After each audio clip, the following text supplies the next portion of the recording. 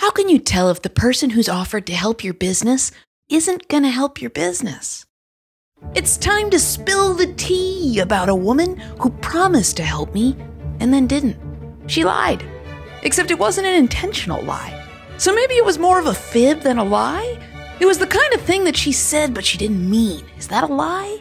Is it about what she did? Or is it because I feel like she lied to me? I'm already exhausting myself. Welcome back to Why Are We Shouting? With me, Jill Salzman, here to help entrepreneurs get down to business. I want to talk to you about small business blunders, ways that entrepreneurs shine, and valuable lessons about growing your biz. This week, I want to highlight the very simple conundrum that we all find ourselves facing when a business blunder arises. Is it their mistake or is it ours? So this is like the gossip episode? The one where I rant about a woman who betrayed me, but in the most minor of minor ways.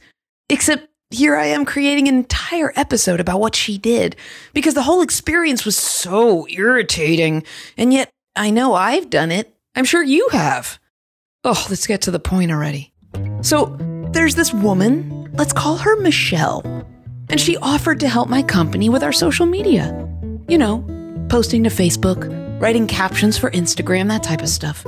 We met on Facebook and quickly moved to my inbox, where she sent me right off the bat a PDF that's called her social media content creation presentation, and a one-liner that said, "Why don't you tell me what you're looking for and then we can go from there?"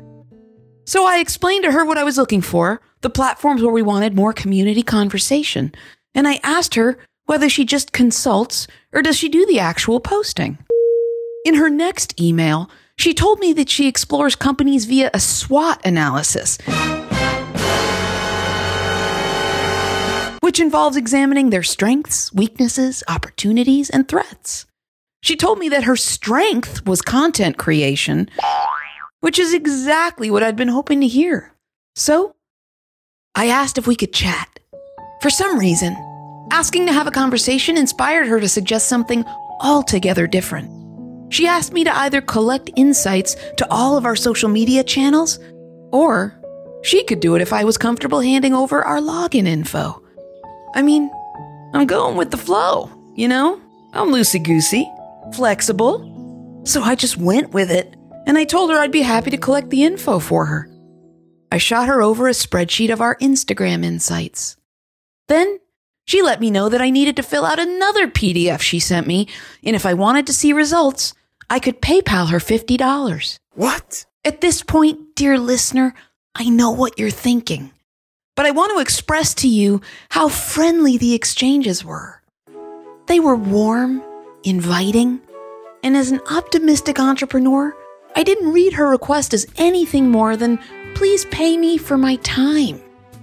I encourage women to do this all the time, to state their value, to ask what they're worth. So honestly, I was kind of sort of proud of her. So I told her I'd be happy to pay the $50, and I did. While I normally write emails that are no more than 3 to 5 characters long, I really do like brevity. I sat down to hunker down and write lengthy answers to all of her questions so that the SWOT analysis would be perfect. I answered a whopping 10 questions.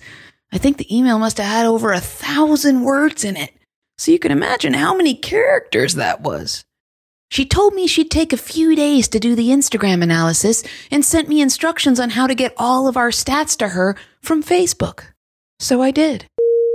3 weeks after our initial exchange, she sent me an Excel spreadsheet that was the result of her analysis. She called it an audit. I guess I got my $50 worth, but frankly, I had no idea what it said inside. It was a lot of numbers in a lot of different rows and spaces. Exactly the sort of thing that a wordsmith does not want to see. I actually wrote to her and I literally said, "I wish I knew what I was looking at, but can we chat?" See how I got us right back to the initial conversation question? There were 14 emails about getting together on a Zoom call. I know you'll be shocked when I say this, but the call never happened. I showed up. She didn't. And 4 days later, without having heard from her, I emailed her to tell her we found someone else to handle our social media needs. It was a lie, but I thought it was an appropriate lie. I'll never get my $50 back. I'll never get those weeks of email exchanges, those minutes of my life back. The real issue here, the crux of the whole thing, is this. Whose fault is this? Michelle's or mine? I'm positive that she meant well. I'm sure that she put the work in that she offered to do, and I truly did pay her for maybe even less than it was worth, considering I really have no idea how long she spent on it. But the experience brought up all kinds of questions. Did I not ask in a more straightforward fashion exactly what I was looking for? How can you do that when you're not exactly sure what you're looking for? Did she not reveal from the get-go that she doesn't like to interact with people except on email? Is that her responsibility? Does this mean she's an introvert, just shy? Or is she a flaky person who decided halfway through that dealing with me was something she didn't like? Or maybe just the project was something that she didn't enjoy? It's a really tough call. And I highlight this very simple, common interaction because in the business world, there's a lot of this. We often can't get to know one another without getting to know one another, and it can't always go well.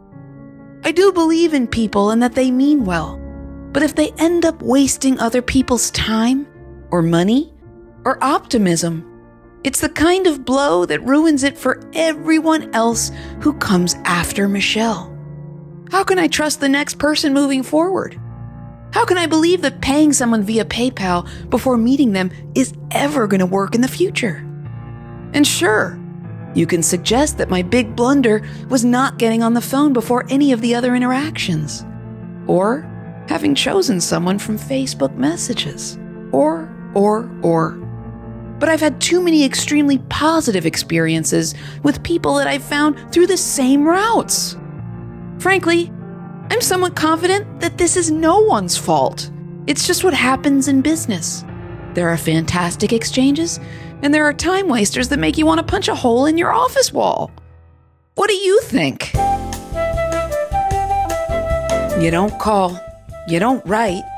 Do both so I can find out what you think. Text me by typing #podcast to 312-847-2353 or go to jillsalzman.com/podcast. You can record a message there so I can talk to you in a future episode. Go to ratethispodcast.com/whyareweshouting and leave a review. It helps other listeners discover my ridiculous stories so that they can build better businesses. Shout out to Lindsay, Aaron, and Michelle, who won't hear this episode unless I email her, for making this podcast with me. And thanks to you for listening. I'll see you next week.